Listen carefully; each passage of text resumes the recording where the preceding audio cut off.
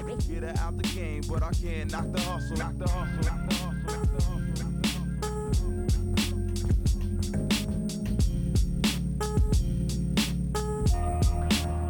hustle. Those kind of practices you guys had are kind of like legendary. Oh yeah, you guys were like the first ones to pretty much have like off-season training camp, and I know it kicked off probably the first time after that Game 7 of the Pistons. I know that it kicked off for real after that. Could you give a little insight into what those were like? I'm gonna tell you, man. Before that, that was my first year we went to Game 7 with the Pistons. That was the year Scotty had the migraine. Mm-hmm. John Paxson hurt his knee in Game 6 when we blew him out at the stadium, and we had momentum going into a Game 7. And if those two guys would have been healthy, I think we honestly would have won that game. But going into that last game, we lost. Me and BJ had to play a bigger role than probably that Phil probably wanted. Craig Hodges had to play in the role of John Paxson. They're two different players, so we ended up getting beat. Detroit's talking trash. Y'all never gonna beat us. Not just talking trash. So at the end of the game, we're in the locker room. Okay, and so Jerry Krause comes in the locker room. He's kicking towels and stuff, and he's all upset. And this will never happen again. And really, nobody was trying to hear that from him. And R.I.P. Jerry Krause, because he, in my opinion, he's one of the best general managers ever. Doesn't get the credit he deserves. Guy was very passionate about winning and losing, and he doesn't get the credit he deserves. But I remember in that locker room, man, guys were crying. Guys were really, really brokenhearted because we lost. We were so close, and we lost. And I remember, after Jerry gave his little speech and kicked a couple towels here and there, you got to imagine this picture. Jerry's probably about 5'4", with like little bitty ass legs. You can imagine him out there like a little child in a tantrum kicking to So it was hard not to laugh. It was hard, being a young player. It was hard not to laugh if you could possibly envision a little 5'4" guy kicking towels. But we were all we were all brokenhearted. Guys were crying and everything. So even Michael's like, Jerry, we don't want to hear this shit. Michael's like, we're tired. We don't want to hear it. So then Jerry, left, and then we want to have players only meeting. And so I'll never forget this dude. MJ stood up, man. It was one of these, man, like, you ever seen the movie The Natural with Robert Redford when he hit the home run and lightning bolt hits? Yeah. It was kind of one of those moments, where he stands up and everybody's got everybody's attention because, number one, he demands everybody's respect with the way he plays and the way he competes. So it's not like some guy you all sitting there going, man, we ain't trying to hear all this. You know what I'm saying? So he stands up and he goes down the line and he starts, telling each and every player. First, he says, this will never happen again. We'll never lose to Detroit in the playoff series again. It ends today. Never again.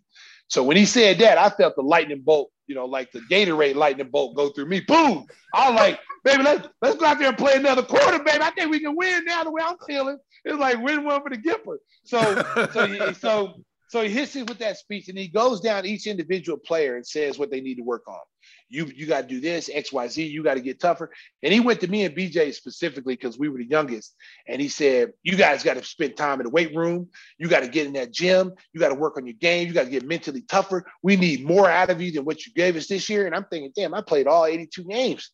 Now, when do you know a rookie to play all 82 games? It's not, you don't see it, very rare.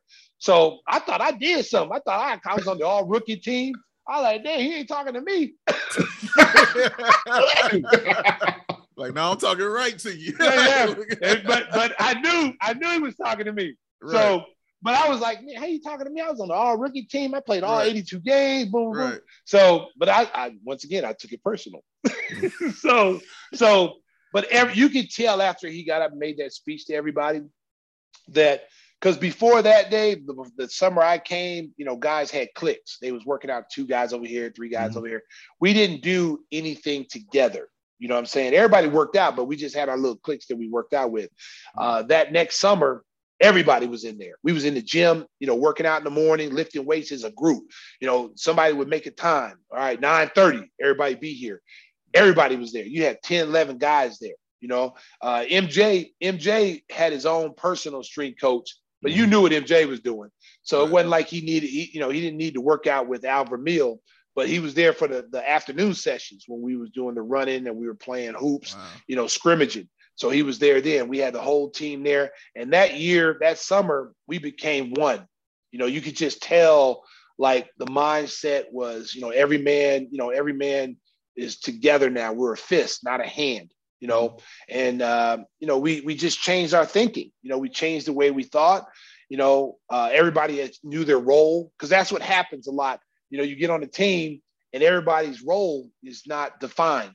Mm-hmm. You think that this guy, I need to be scoring more. I need to be playing more. And so you get that creeping in, and no matter how good your team is, you're going to come up short because we got guys going in different directions.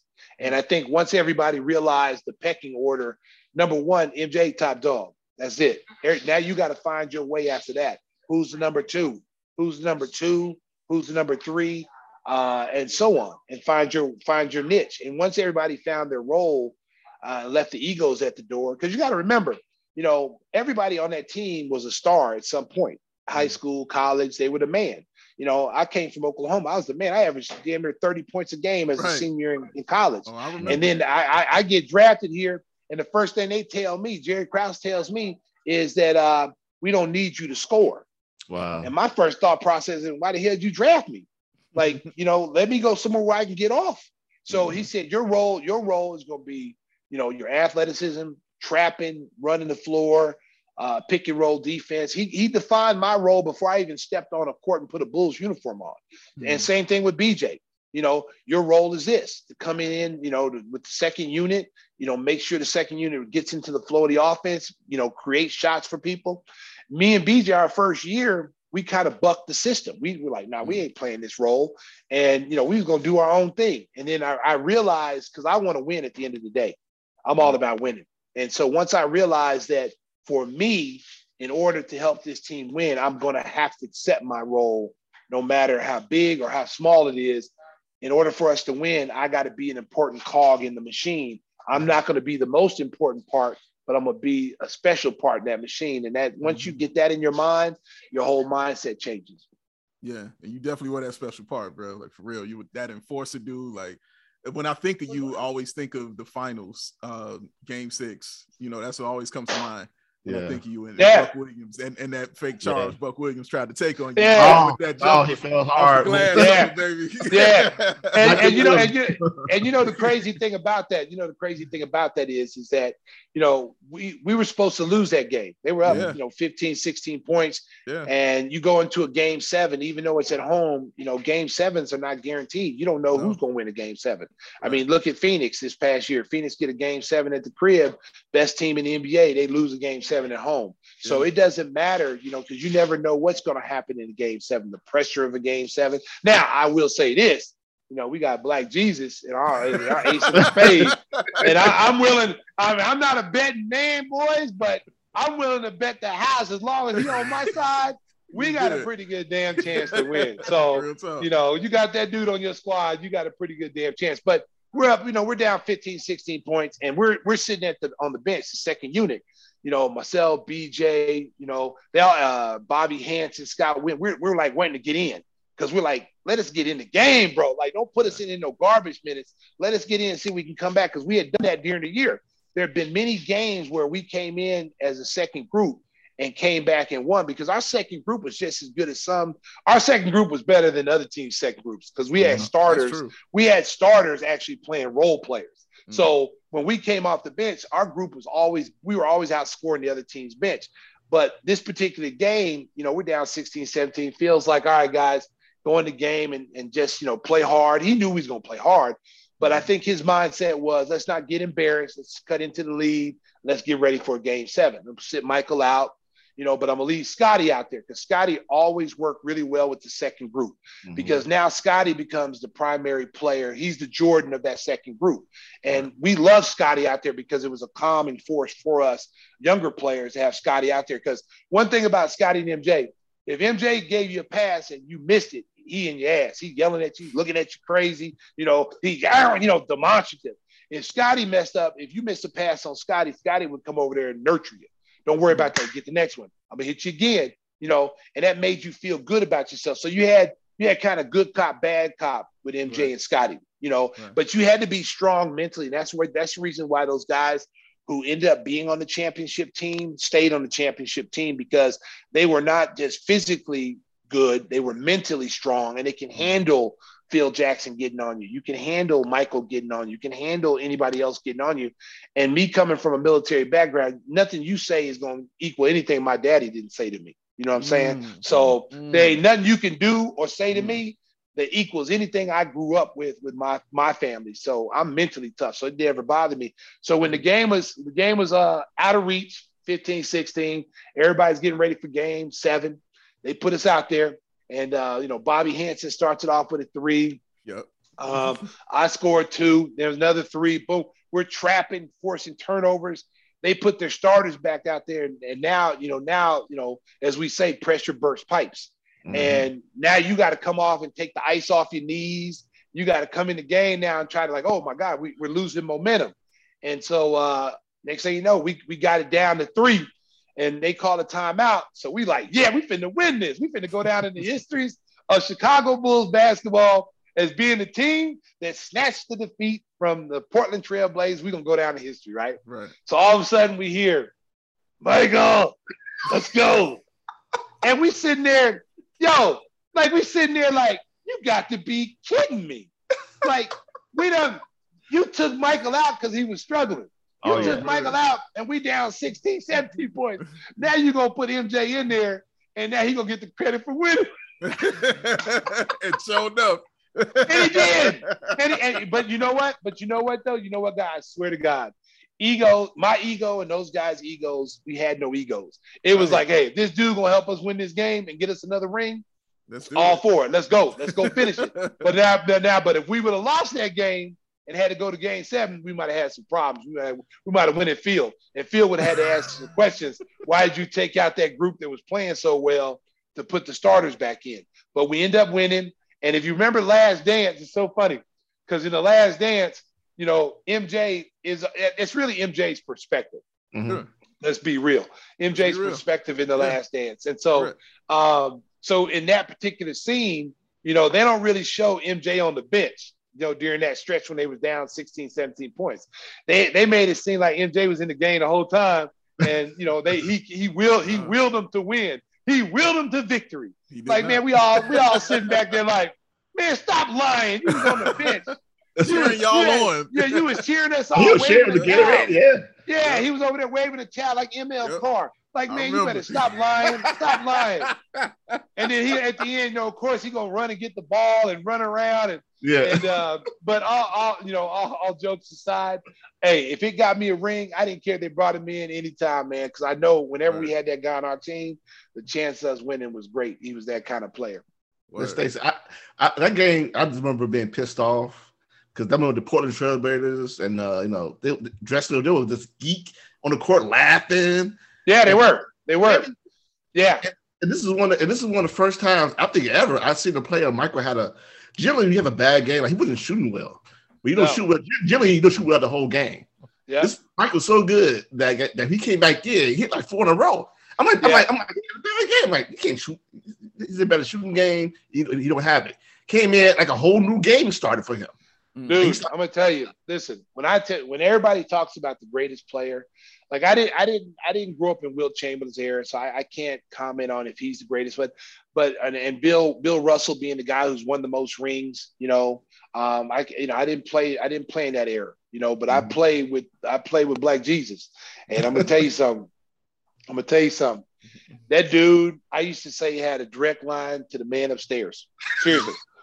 If God was playing NBA 2K, MJ was his created player. Seriously.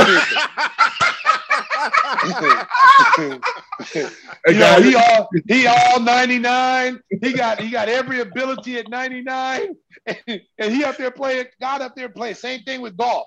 He Tiger Woods. He got Tiger Woods too. He got all the great people. God is up there playing 2K or golf, and MJ is his created player. And let me tell you something, man. I remember in a game in Atlanta, it might have been my rookie year, MJ sprains his ankle. It's like a second-degree sprain. And the Atlanta Hawks fans were cheering that he got hurt. you know. So we think we had to carry him to the locker, you know, bring him into the locker room. So we think he's done. Ankle swole up like a balloon. So, you know, if you had a sprained ankle, you know how that feels. And then for a player like Michael, with his ability and the way he jumps and his athleticism, you know, that's got to be painful. Okay. So all of a sudden, man, third quarter comes out. Michael hadn't came out to start the second half, and we start the second half without him. And then all of a sudden, man, they the Hawk, Harry the Hawk, their little mascot. Oh yeah, okay? yeah. He had some kind of skit going. He was supposed to be Superman, so they was playing the Superman theme in the building. And so they had this dry ice on the end of the Atlanta Hawks bench. So the Hawk was supposed to come out with a Superman costume on. He's supposed to be on roller skates, and he was going to come out that dry ice to the Superman theme. Okay. So here comes the Superman thing, you know, and all of a sudden, you know, we all looking like, you know, sometimes you get caught up in the hype of the mascot. Yeah, for sure. All of a sudden, here come MJ out the smoke to the Superman theme, you know. And I can't tell you how the Superman theme goes now because I always get it mixed up. But if you dun dun dun dun dun, yes, yeah. Dun, dun, dun, dun, dun. So all this dry ice is in the tunnel. And so we all like waiting, you know, we waiting to see, you know, the Hawk because it's a timeout. So we wait for the Hawk to come out. And Harry Hawk's coming out to Superman. So all of a sudden we expecting a Hawk. Here comes MJ, number 23, walking out, dude. Dun, dun, dun, dun, dun, dun, dun, dun, dun, dun, dun, dun. And he comes out and went for like 45, dude. Went for 45. Went for 45 with a second-degree sprained ankle that he could barely walk on. Wow. It was unbelievable, dude. Hey, listen, I got a ton of stuff. I can write a book about some of this stuff, man. Yeah, man. MJ, here's another one. Okay, remember LeBradford Smith? Oh yeah, played in Louisville. Yeah. Sure. Okay. So LeBradford was a rookie, and he comes in. You know, they had him compared as the next MJ, yada yada yada, when he was at Louisville. Very athletic, you know, athletic two guard. Anybody that was always looking for the next MJ. Harold Miner was the next MJ. Yeah. You know, so they Baby Jordan. Yeah. So they had all these. None of them was no MJ. The closest player to MJ, if you want to say was the MJ, was Kobe. That's it. Yeah, no question. Kobe's the closest one ever. Okay. Mm-hmm. So LeBradford Smith comes in. This is when we play back-to-back games. Like they play once, and we played Friday night at the old stadium, and then turn around and fly out and go play them in their home arena on a Saturday night. Yeah. That was the old back-to-back. You know, these players talking about they need rest now. They don't know what rest is. So LeBradford Smith comes in. He comes in, guys, and has a career game in Chicago. It's like I think he had like 30 some points. I don't remember what it was, but he was hitting off. Michael was guarding him. He's hitting everything, fadeaways, and you know, he wasn't talking trash. He wasn't saying nothing. Most people be like talking trash, you know, but he was having a great game, and MJ was frustrated because he, you know, we ended up winning the game, but this dude had like 30 something, you know, and so MJ's mad on the plane. You know, we normally play cards as we fly into the next city, especially after you win. And so MJ wouldn't play cards. MJ in his little parlor, he closed the door, you know, had his black Ray-Bans on. And now, how in the hell are you doing with black Ray-Bans on at 1 o'clock in the morning? So you can only imagine that look, because, you know, MJ always dressed to a T. MJ had the, you know, the nice 2-3-piece suit on, but he got the Ray-Ban glasses on. It's like 1:30 in the morning, and there ain't no sun and there ain't no light, but he didn't want to see nobody, so he go in a little parlor, go to sleep. MJ very seldom went to shoot before the games. Like you never saw MJ come out like you see the players come out and warm up before the games. MJ never did that. MJ always stayed in the locker room, and he had a ritual, man, where he would be, you know, on the toilet, and he'd be reading the scouting report, and he'd watch film before the game. All these little rituals. So he would never go out and shoot. But this particular game, he caught a taxi over to the arena to get some shots up early. And so we knew LeBradford Smith was in trouble when he wasn't on that bus. We like, where MJ at? You know, MJ, he went over early. Like, oh Lord, this boy, it's been to be a murder up in the Capitol Center. So MJ come out, dude. I swear to God, man, it was like MJ hit like the first 18 points of the game. It was like MJ 18, Wizards 4, and so it was, and you knew it was going to be one of those kind of games, and so. He was hitting everything, boom, boom, boom, boom, and we're beating the tar out of them. So MJ, I think, had like 30 something at halftime. Okay, at half. So MJ is walking out the game. Now, Phil knows what's going on. Mm-hmm. Phil knows it. Phil knows that Michael is deliberately sending a message to this kid that, you not me.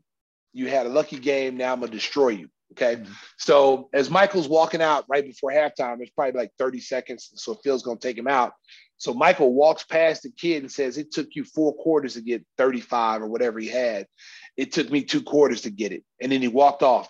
And you can see like it was like one of Mortal Kombat when the guy says, "Get over here," right, and then snatches his heart out.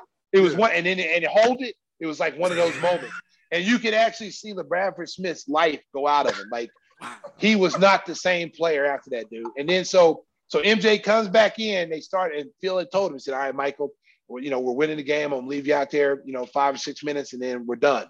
So MJ goes out there, and I think he scores 40-something plus. He could easily scored 60. Right. And so he walked past the kid, and he said, "Hey, some nights is like this," and he walked off.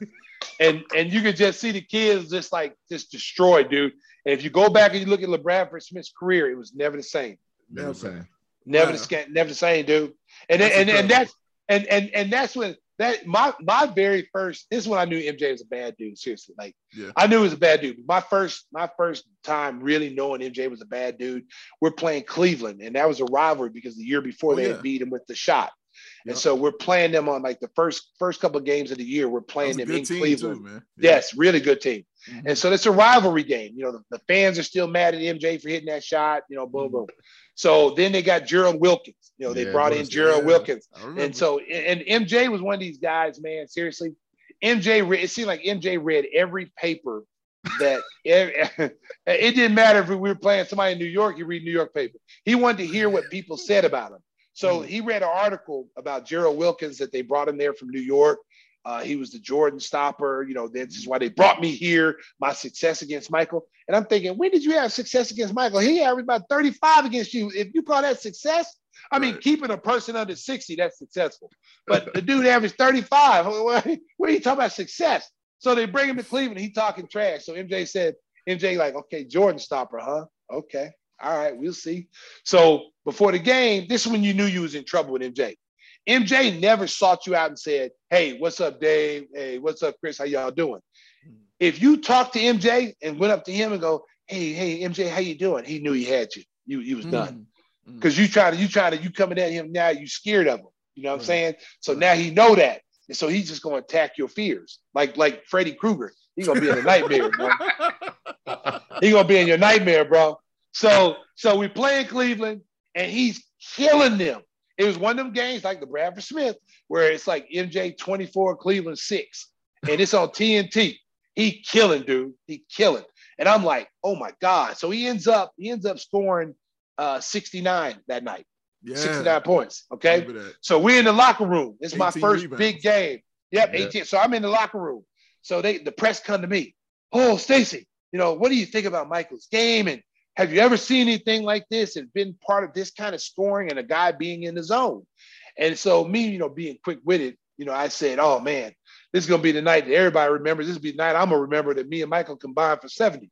And so, and I was only saying that not to be funny, but to let my boys back in Oklahoma know that me and Michael went to work. Like Michael scored 30, I scored like 32 or something, and we combined for 70. I didn't even put it in context that I was being funny. You know what I'm saying? Yeah. So and I said, this is gonna be the night I remember that me and Michael combined for 70. MJ scored 69, I scored 1, a free throw. Yo, Stacey, that game literally, I think some guy broke down all the top games in NBA history, the stat wise. That game, that stat wise, that game's the best individual game ever in NBA history. Yeah. I mean, I was part of it, dude. Assists, the steals, the blocks. 6 assists. He had 6 assists. I'm telling you, man. Like, I mean, the guy was unbelievable. I mean, and you talk about like, his competitive nature, man. He hated losing anything. It didn't matter if it was cards.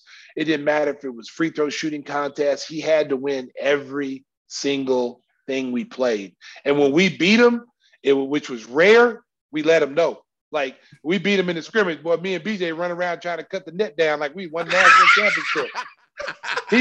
He'd be so mad. You know, we always would scrimmage the day before the game, and we'd end the practices on the scrimmage. We go to 7. And MJ would always beat us. They'd have him and Scotty on the same team. And, you know, we're going up against 2 Hall of Famers, but we didn't know were Hall of Famers at the time, or 2 of the top players at their position, you know. And how can you not get better going against those guys every day? You know what I'm saying? But we would never beat them. We would never beat them in scrimmage. And then when we did beat them, it was very rare. So if we played them 10 times, you know, we beat them once, you know. And the one time we beat them, you know, me and BJ be running around like we won a national championship. You know, we talking trash. I'm trying to cut the net down. And he get mad. He would get mad. Like, Phil, run it back. No, run it back. We playing one more. And then Phil be like, Michael, we got a game tomorrow. I don't care. Run it back. Run it back. And then we'd have to play. We have to play him, and then he would get his win back. And it'd be like, man, Phil, you soft. Like man, yeah. And when he win, we gotta listen to it. And then there would be times where Phil would give him the scrimmage off. Say, Michael, I want you off. I want to see Scotty lead. And so Scotty would run the team with the starters, and then go against the second team. Well, we beat him. We beat him. We beat him way more than we beat MJ. So we'd be running over there, me and BJ, we'd run over there and we'd be like, Black Cat, because we called him the Black Cat. Like, Black Cat, where you at, boy? Where you at? They need you. They can't beat us without you. They can't beat us. Yeah, we beat your boys today, so we talking trash. And he'd be like, Phil, let's go, run it back. Like, no, I'm going home. I ain't playing you again. Then we play them the next day, and they would beat us like 7-0. 7-1. They would whoop our butt, man. Seriously, that's amazing. Let me ask you this thing here. Then we got to talk about the Bulls team now. We ask everybody who's ever come on here, who's ever played. We also ask them this question. I want to know, and I'm gonna change it up for you because I'm very interested in this. I'd like to know your greatest games that you have ever played. But I want to know your high school, your college, and your pro one. The greatest games that you had played at those 3 levels. Ooh, man. High school in the super regional to get to the Final Four in high school. I had it was number 1 team versus number 2 team. We really should have met in the finals, but we ended up being in the same regional and scoring like 32 points, like 18 rebounds, 4 or 5 blocks, and knocked them out of because they had beat us early in the season when I wasn't there because my coach benched me set me out because I went on a college visit. And so he got mad at me for missing a practice. So he benched me. They ended up beating us by about 25. They was talking trash, and a couple of them were my AAU teammates. So they was, giving me the business. Yeah. And so we got a chance to play them again to the trip to the big game, the trip to the Final Four. And we beat them, and I gave them work, and that was a big game there. And then my college game, playing against UNLV Running Rebels in Nevada, Las Vegas. And it was the year before Larry Johnson came, so they had Anderson Hunt, Greg Anthony, Stacey Augmon. Yep. They had that whole complete team that they had minus Larry Johnson. Okay, and they were a top 10 team, and we had just came back from the Maui Classic, and we had beat them in the semifinals and played Michigan in the finals of the Maui Classic, and they were talking trash the whole game, and you ain't this, they're just talking trash. And then wait till you come to Vegas. So I'm like, okay, cool. Wait till I come to Vegas. I'm gonna give y'all the business too. So we go to Vegas. And Don King was recruiting me. He had just got into the basketball agent business, and he had a young Mike Tyson. So that was when Mike Tyson was like the heavy champion of the world. Wow. And he was at the baddest part of his career. Yeah. And so Don King was recruiting me, to be my agent. So he was at the game, and Mike Tyson was at the game. Wow. So that gave me some extra incentive. Okay. So, and I had broke my finger early in the year. So I was playing with a hurt finger with screws in my finger. So I wasn't 100%, but you would have known it. Because when you got that adrenaline, you got the champ in the building. Yeah. He was just a year older than me, so we kids. you know. So and then you had Tyson there. You had a bunch of stars there in Vegas. Wayne Newton and the people that do the lion tiger people, Siegfried and Roy, Sigmund Freud, all these people were there. Roy, It's a huge game. It was packed, like, you know, whatever, 19, 20,000 people. And so we're in there playing, you know, we're number one. They're like number 5 in the nation. And, you know, I remember them talking trash and all this stuff. And needless to say, I gave them work. I scored 49. I should have scored 60 that day, but I missed a lot of free throws. I think I missed like 10 or 12 free throws. Okay. So I should have had like and Danny Ferry, the game before that, had 56 against like Richmond, against the, you know, Sisters of the Poor. So I also had that in mind because I was battling him for Player of the Year and Sean Elliott.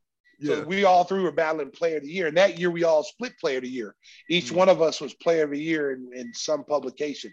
So we were battling for that all year. So when he had 56 against the Sisters of the Poor, I said, man, if I have a big game like this against Vegas, that's going to put me on the map. So I ended up having 49, which is still to this day an opposing player's record in Thomas Mack Arena. Yep. Total 49 points. And Jimmer Fredette almost broke it. And Jimmer, when he was at BYU, they was playing the conference tournament there. And I think he had 44. He was close. You was sweating. Hey, I was over there like the Miami Dolphins and Mercury Morris. I was like, hey, don't call me until you're on my block. He was on my block, babe. I got a page and say, Jimmy's getting ready to break your record, King. What you gonna do about it? I said, ain't nothing I can do about it. I just got to put a mojo on him. I had to get like a little voodoo doll, shake it. But you know how hard it is to score 40 in the college game now. It's almost impossible. It's almost impossible with the way the game is played now for a player to get 49, 50 points in the game. You know, back then it was a little bit easier, but it's harder now. But that's a record that still stands today, which I'm proud of. And then after what made the thing so sweet is we won on national TV. Al McGuire, the great late Al McGuire, was doing it, and not Billy Packer, but what is his other name? It's not coming to me now. But the number one team at NBC was Coach McGuire. He was the main guy. Dick Enberg. It was Dick Enberg. That's how big the game was. Wow, Dick Enberg and Al McGuire there, and then we had all the superstar players. So after the game, Don, I was doing an interview. So Mike Tyson came in the locker room and met all the players. And where's Stacey King? And where's Stacey King? Oh, he's out there. So the PR people ran and got me. He said, Don King and Stacey King, Mike Tyson want to meet you. So I run into the locker room, and they was like, Mike Tyson, I'm chopping up with Mike, boom, boom, boom. And I'm like, this is cool. You know, because that's when he was knocking everybody out, with the no socks and towel on with the cutout. Towel with a cutout, and he was just coming in beating people up. So he tells me that night, he said, hey, I'm gonna send a limo to your hotel. I'm gonna pick you up, and we're gonna go out and hang out. Boom, boom, boom. And I was friends with Stacey Augmon and some of the guys on Vegas, and they was like, what you doing now? What you getting into tonight? What's going on, man? I said, man, Mike Tyson, is coming to get me. He's like, oh, for real? I said, yeah, man. He's like, man, y'all should come to this party, blah, blah, blah. So he brought a stretch limo, picked up me and some of my teammates, and we hung out with Mike Tyson all night long. All night long, dude. Man. And it was so cool because he was, it's kind of like, when you a kid like that, he's the heavyweight champion of the world. He's surrounded by all these older people pulling at him 1,000 different ways. And then for him to be able to find some kids his own age to be able to hang out with, you can only imagine how that felt for him. And that we didn't act like all these other people around him. Like, not saying we didn't kiss his ass, because I was excited hanging out with him, but we didn't do all that stuff that normal people do. Like, oh my God. No, we was like, I was like, that's Mike Tyson, I'm Stacey King. I ain't knocking nobody out, but I'm giving brothers buckets. Yeah. I'm giving brothers buckets. So, but he was so down to earth. He was so cool. No attitude, no nothing. And we hung out all night. We were supposed to leave the next morning, like 10 o'clock, and we didn't get in till like 8 in the morning. And so we told the coach, like, hey man, can we stay another night, man? Like we've been out all night. Brothers is tired. They're like, no, we going home. Andrew, that's what you get. You run with the big dogs. You stay on the porch.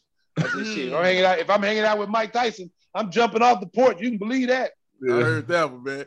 So what was your best one as a professional, like in the NBA? What was your best game? Man, I would say there's some, like, you know, whenever Bill Crywer would sit out and I would be able to move into as a starter and Phil would put me in the starting lineup. You know, I was NBA player of the week, and I was NBA player of the week a couple of times during that stretch. I was on the all rookie team, but I think if I go back to my biggest game is in that finals against Portland, you know, coming in when everybody thought it was over.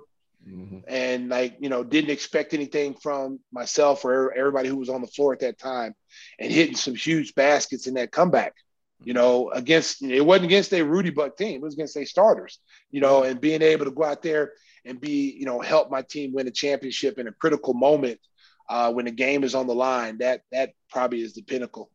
That's awesome, man. That's awesome. All right, let's talk about these Bulls, Stace. These Bulls that we got right here that's going on right now. 6th seed in the playoffs this season. Started off as the best team in the East for the first half of the year, which I'm sure was just incredibly fun to call for you. You could hear it. You could hear it how happy you were to watch a good basketball team. Because you definitely, what I love about you, Stacey, like, you can tell the pulse of Bulls Nation by how you speak about a team, just about where your excitement level is. You know how good a team is.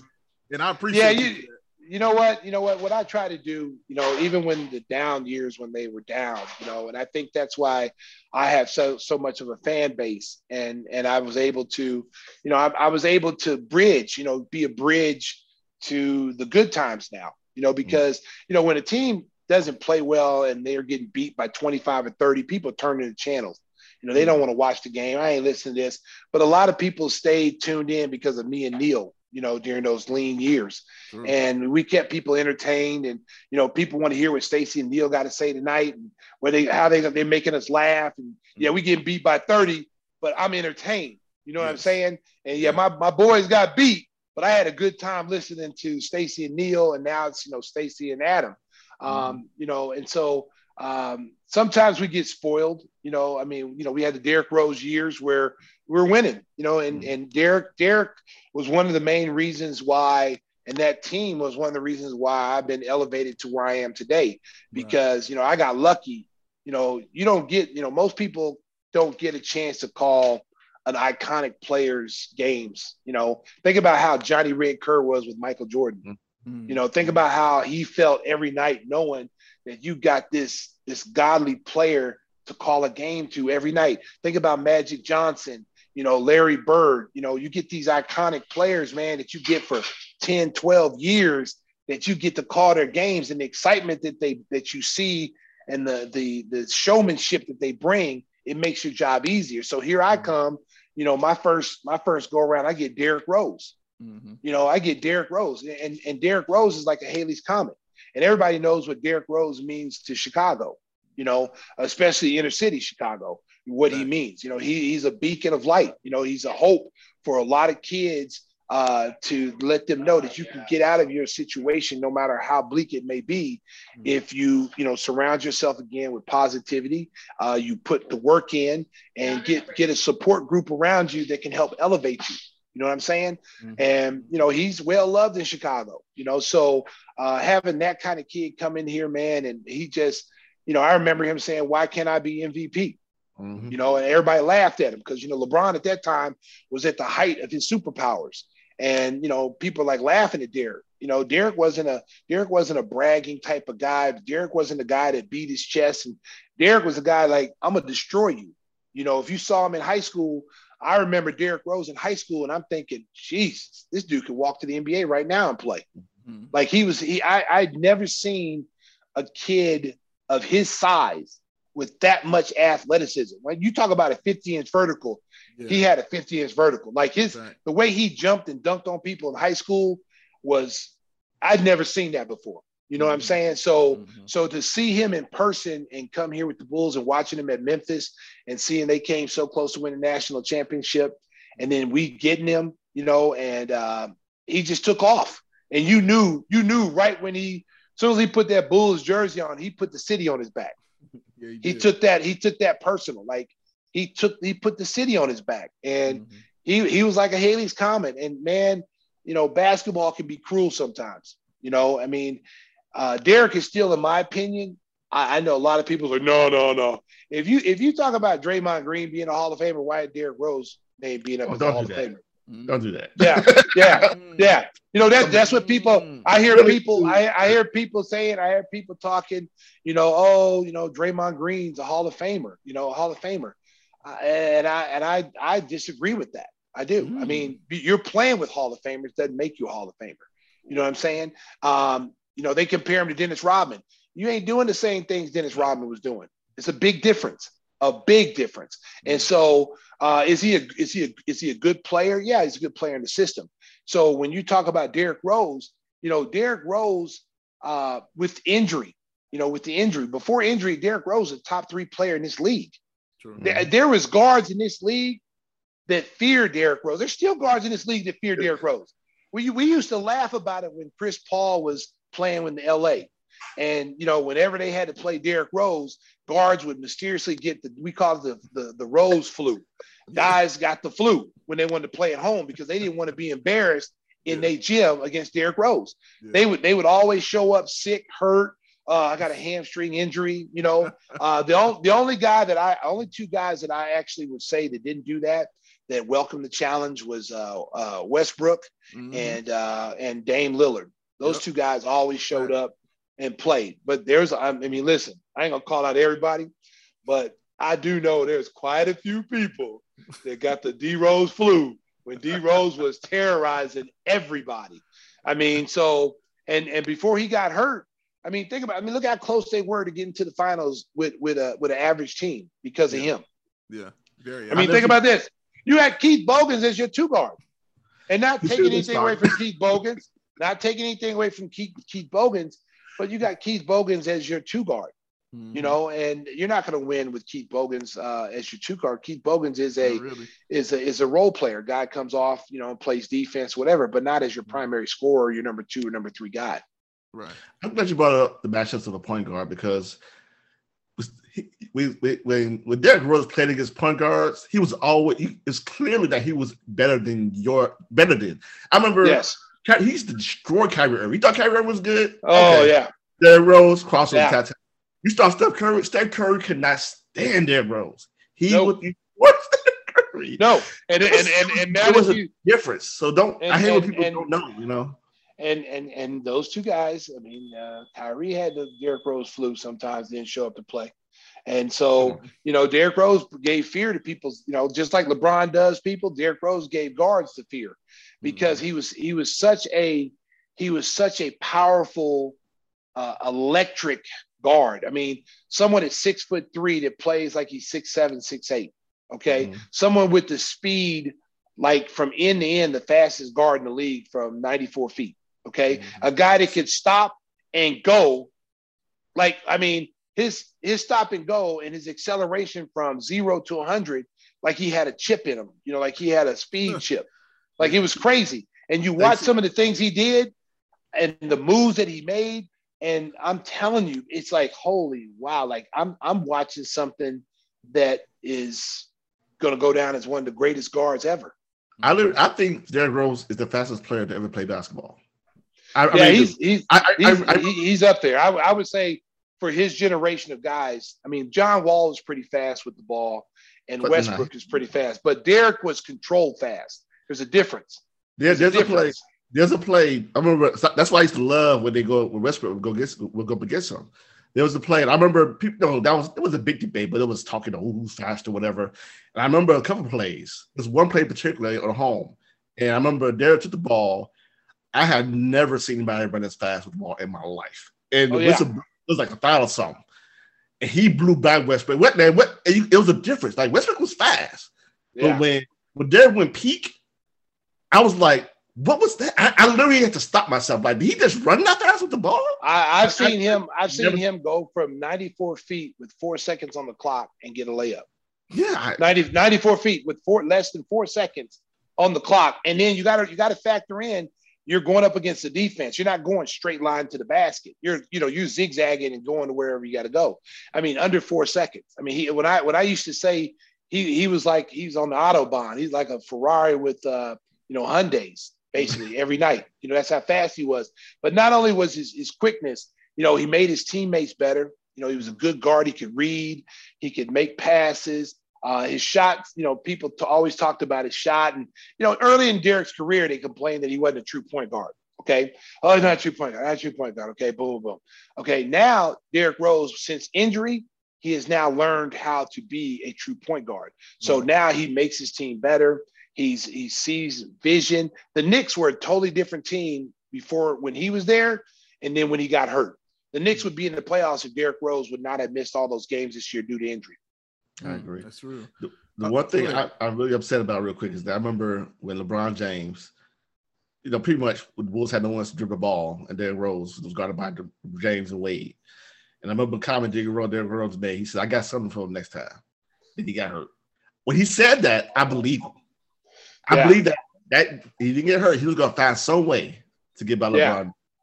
Yeah, we you know what? I'm going to tell you something. That the one game where LeBron hit that bucket in the corner that won the game for him at the end of the game, and that right there, that tied it at 2. That we win that game is 3-1. We're on our way.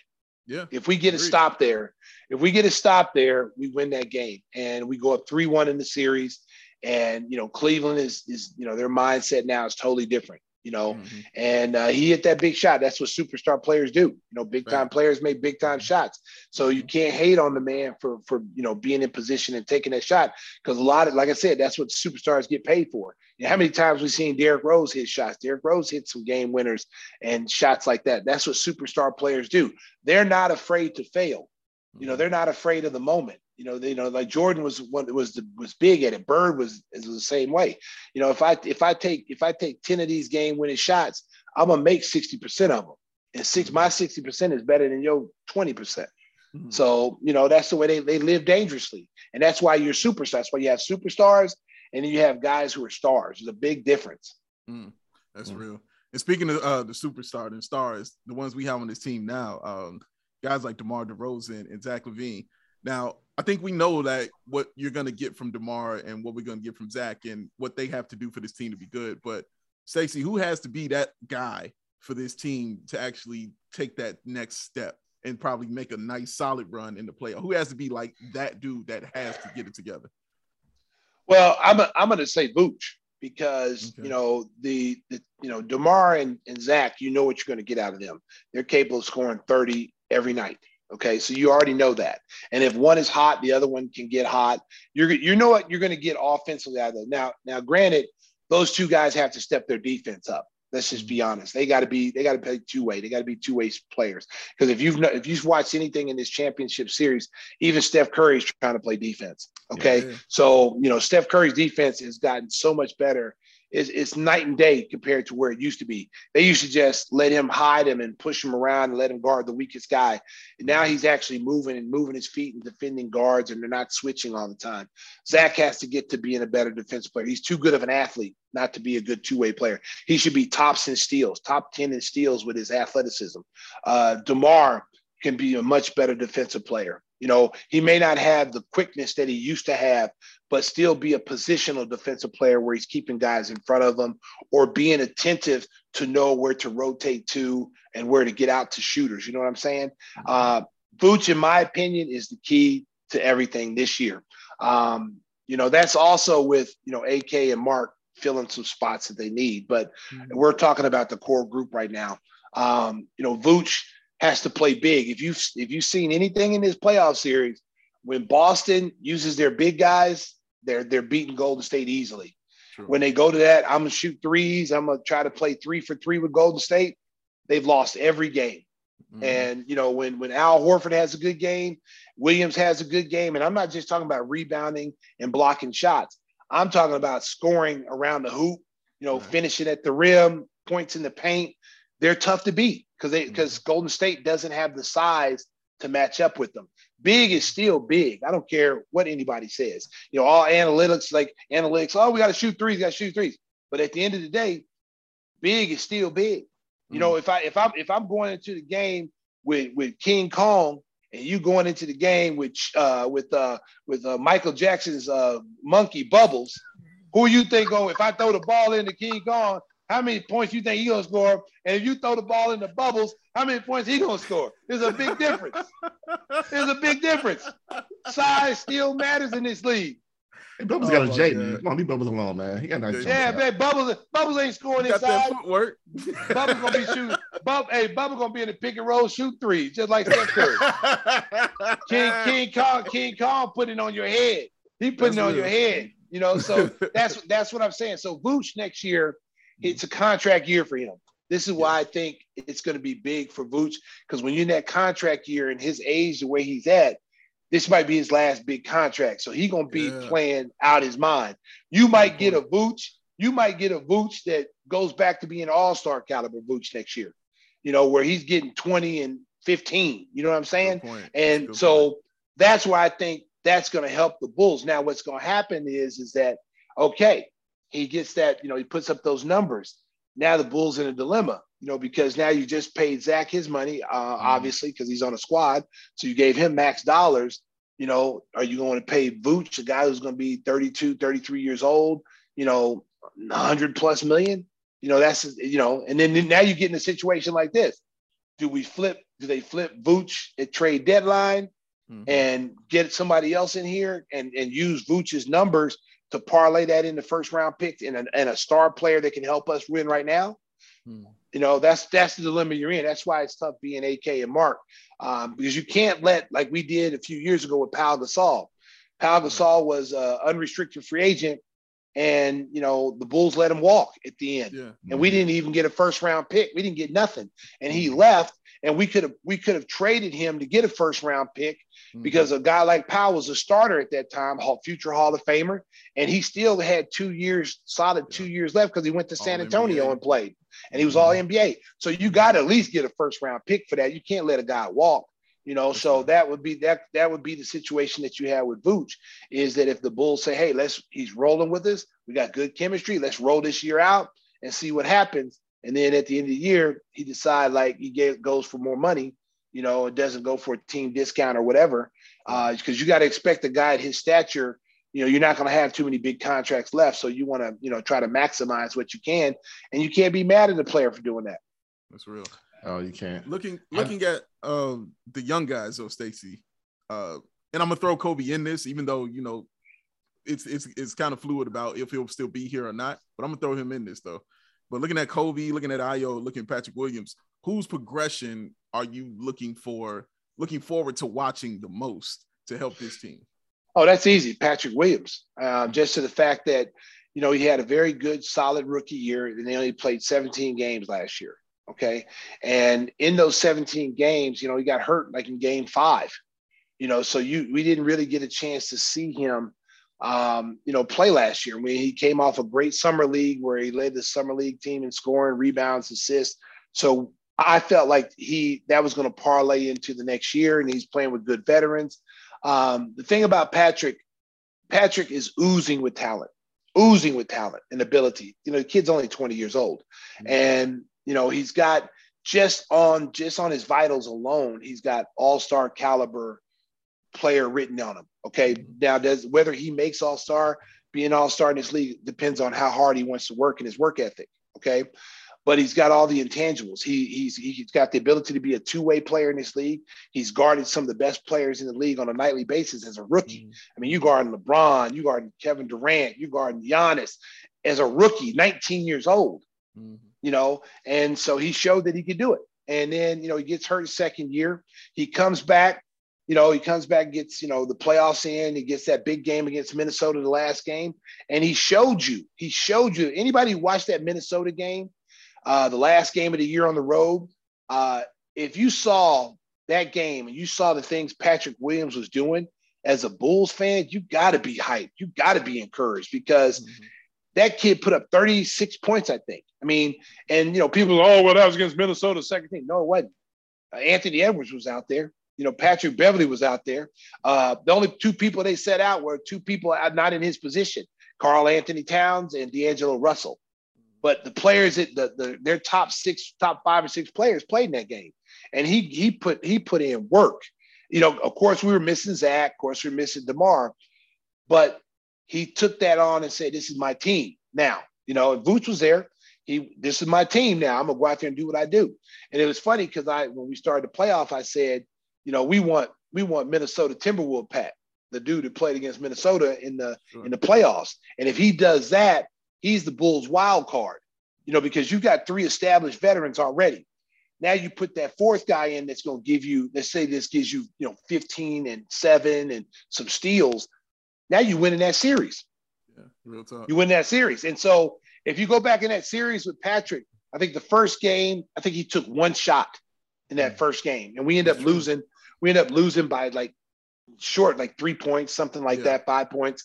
And he only took 1 shot. And then he learned. People told him, like, man, we ain't gonna win this series unless you take, multiple shots. You got to take at least double-digit shots, man. Mm-hmm. And be aggressive. Take what gives it to you. So after that, he was great. I think he had a couple of 20-point games in there.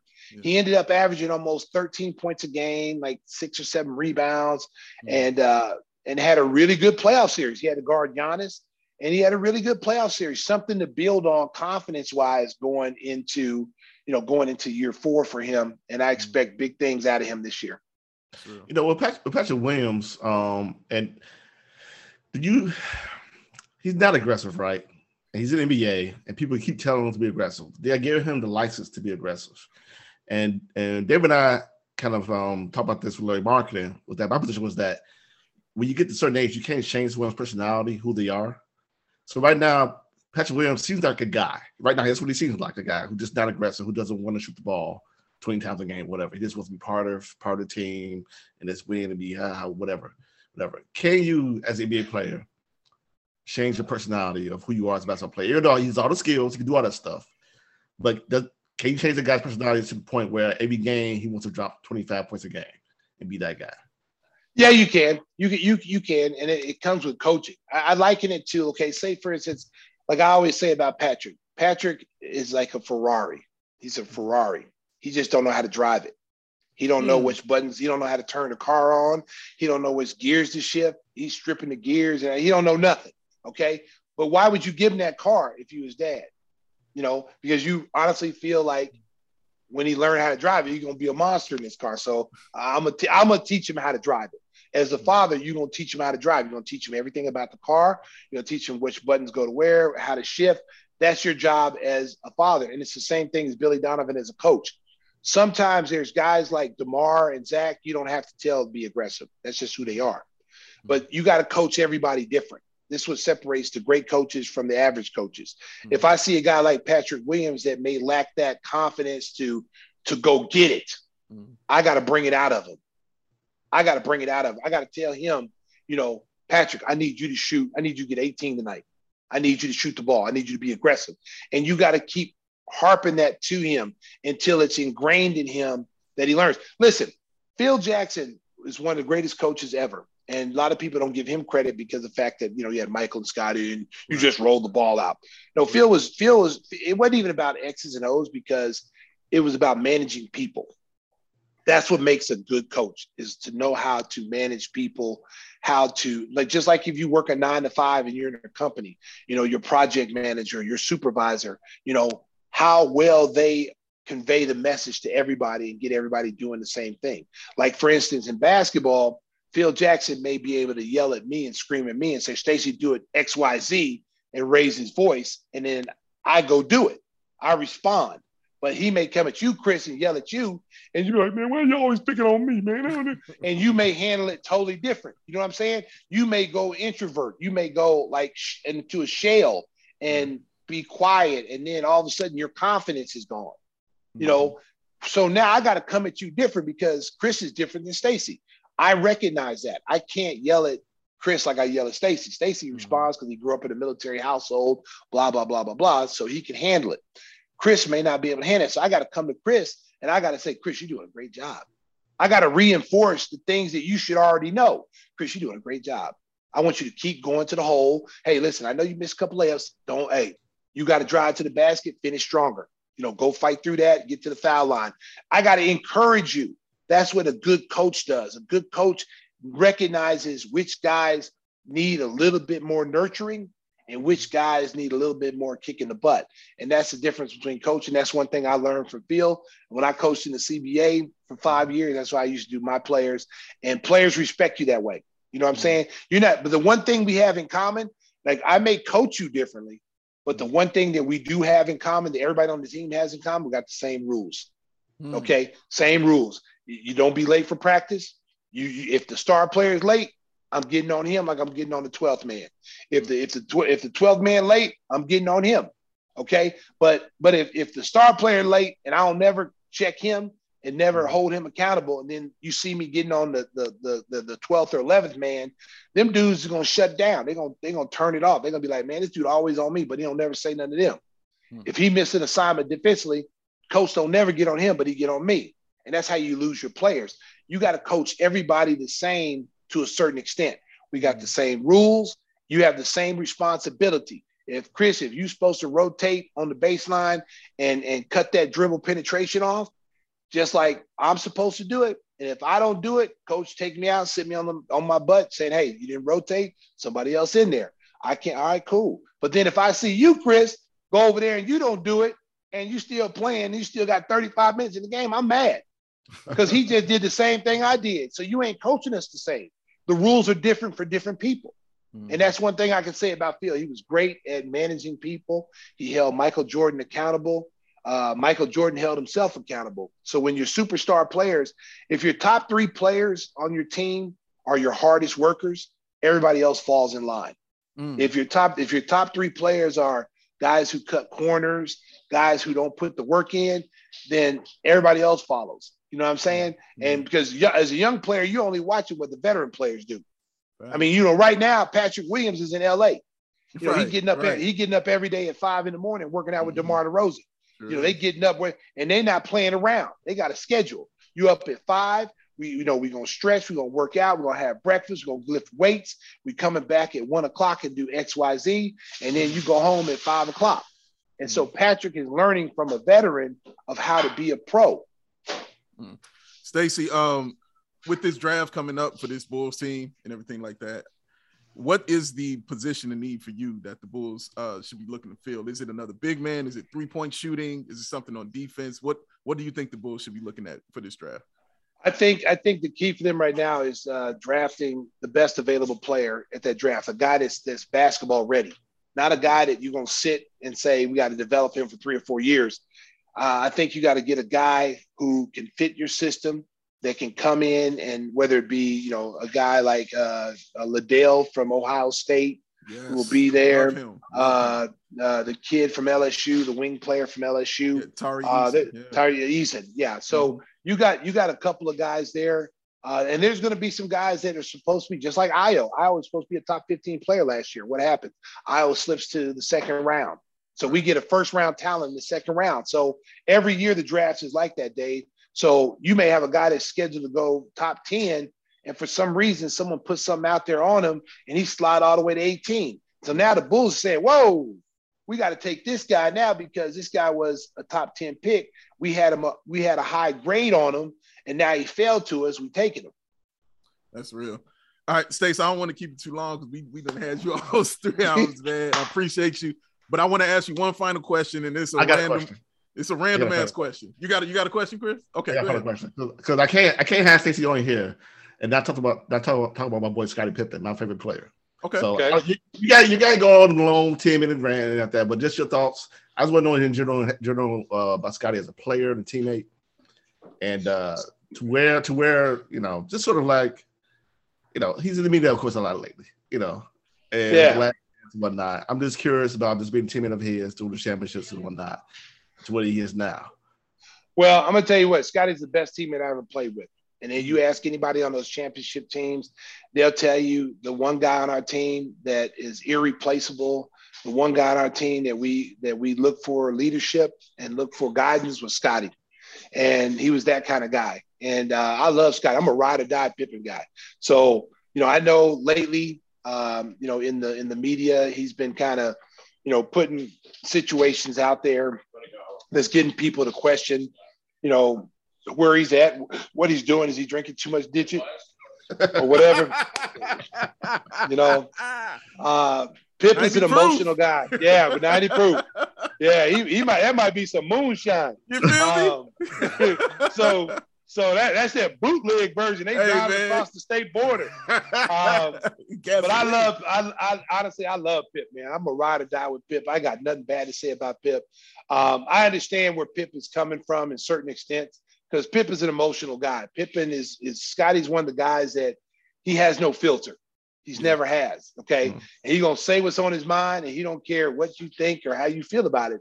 And sometimes, as you know, Dave, as you know, in this business, you in the media field, you got to watch what you say sometimes. You know what I'm saying? You might have a thought on something, but you may have to rephrase it a different way so it doesn't come out a certain way. You know what I'm saying? Right. Yes, and now we live in cancel culture and all that stuff. And you just got to watch what you say. But Scotty's always been this way, unfiltered. And, I just wish that, he would not have come out and I know his book, he was selling this book and everything. I just wish that if he felt this way about MJ, that he handled it inside and, went to MJ personally, because listen, nothing anyone else can do can take away that Scotty's a top 75 player of all time. There's nothing anyone can say. There's no other, if you want to try to bump him off with players, there's no way you can do that. Mm-hmm. Scotty is Scotty is etched in stone. If worst case scenario, he's going to go down as one of the top 2 small forwards in the history of the game. Okay. Because LeBron will be considered a small forward. So he'll be right behind LeBron James. So I just wish that, Pip would have went and handled that inside. You can write a book or whatever you want. That's his preference. And I'm not hating him on that, but you're not going to win that argument about MJ. You're not. No matter who you are or what you've accomplished in your life, if Bill Winnington says something negative about MJ, Bill Winnington's going to get stoned to death. You know what I'm saying? Will Purdue, Scott Williams, Stacey King, any of us, go and, no matter what we know on the inside, like we're never going to talk bad about a teammate because what goes on behind those doors stays. You know what I'm saying? Mm-hmm. That's why you'll never see me write a book about the championship years. I don't want, that's personal. That's just like what goes on in your house stays in your house, with your family. You don't want everybody to know what's going on in your house. So that's the same thing in sports. You keep everything close to the vest. And I think Scotty's feelings were hurt a little bit on The Last Dance, how he was betrayed. And I understand why he was upset because, the 1.8 seconds that when he didn't go in the game, MJ wasn't part of that team. Had nothing to do with the second three-peat. If you want to talk about the contract and all that was going on during the three-peat. But, the migraine headaches was brought up again. And, things that that Scotty took a beating on, from the public when all that happened, the migraine headache, people calling him soft. And, I don't know if you guys ever had a migraine headache.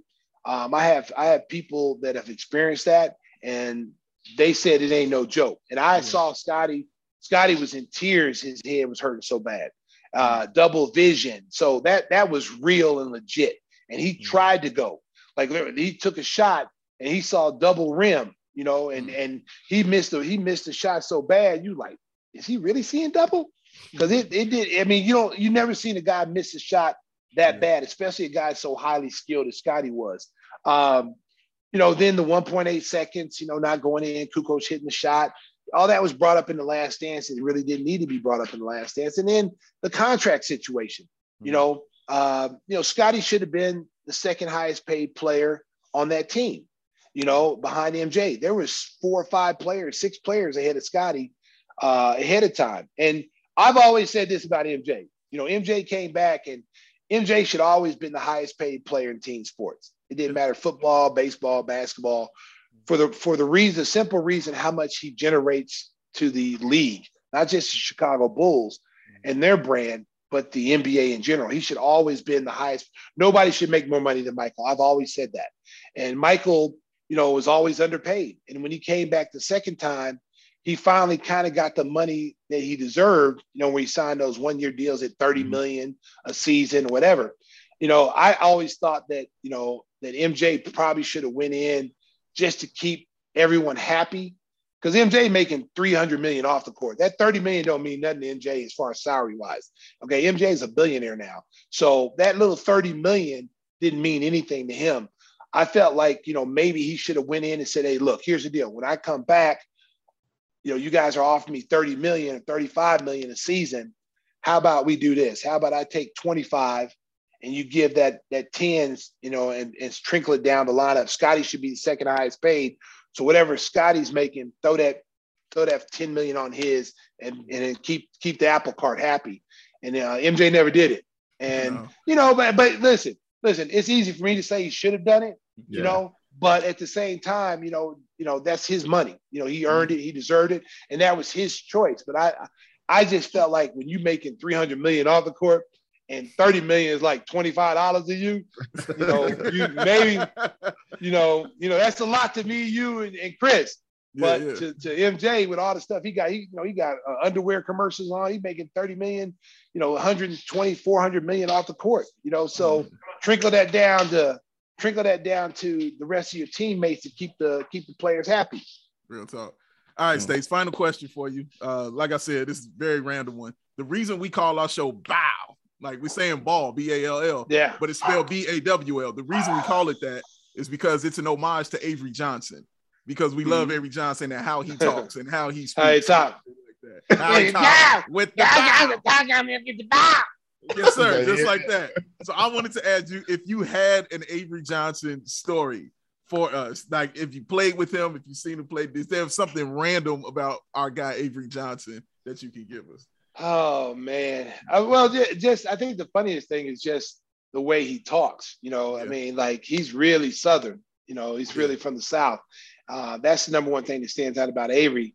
And the fact that Avery played with a big heart, man. Like he was, as a player, he was small in stature, but man, he had a big heart, dude. Didn't back down from anybody.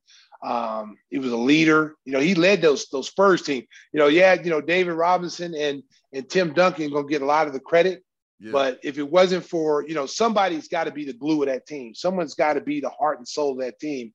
And Avery Johnson, I always felt was the heart and soul of that team. I used to call him Adam Ant.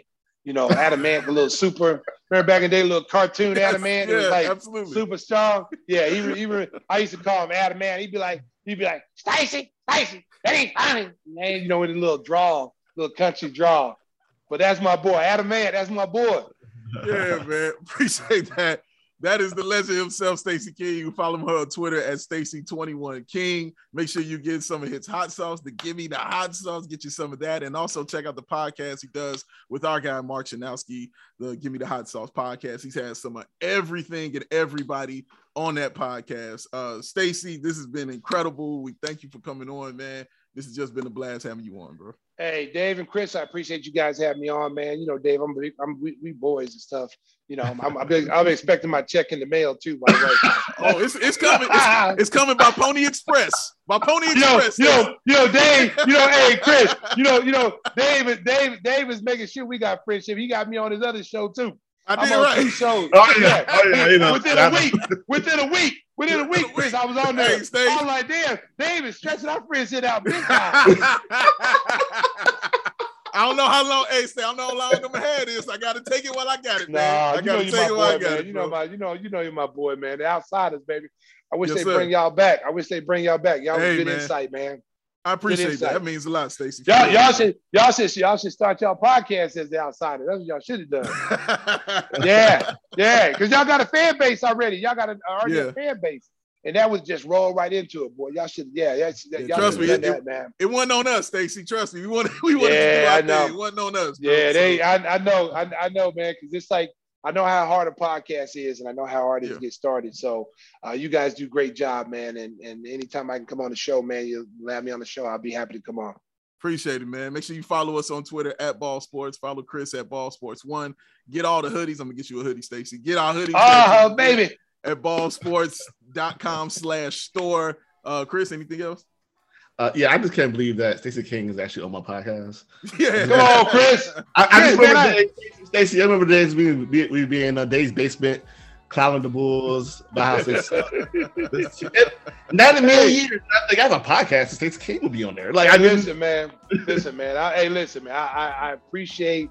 I'm a man of the people, man. You know, I'm down to earth, you know, and like I said, Dave's good dude, man. Like, you know, we go back to our Comcast days, you know, after the games and stuff, you know, and so it was awesome how they put that, you know, that group together. And it's good to see them. It's good to see them, you know, that even though they stopped doing the Outsiders on Comcast, that they're doing other things, and that opened doors for him to do other things, which is awesome. So you guys got a great podcast. I appreciate you having me on. And, you know, Dave, since you're going to give me the hoodie, man, you know, I don't turn nothing down but my collar. Yes, sir. I know this. Oh, I know this, Stacey. I just want to throw that out there. I just want to throw that out there. I got you. I caught it. Throw it in. I caught it, Stacey. Yeah, you know me. Randy you know Moss, me. Hey, you know me. Sometimes I going back to the old neighborhood, baby. I gotta. Hey, if it's free, it's for me, baby. I got you, King. I got you, Stacey. I got you, bro. All right, y'all boys, y'all stay up, man. Appreciate you having me on. Yes, sir. That's Stacey King. I'm Big Dave. That's Chris. We out, y'all. That's Bow. Peace.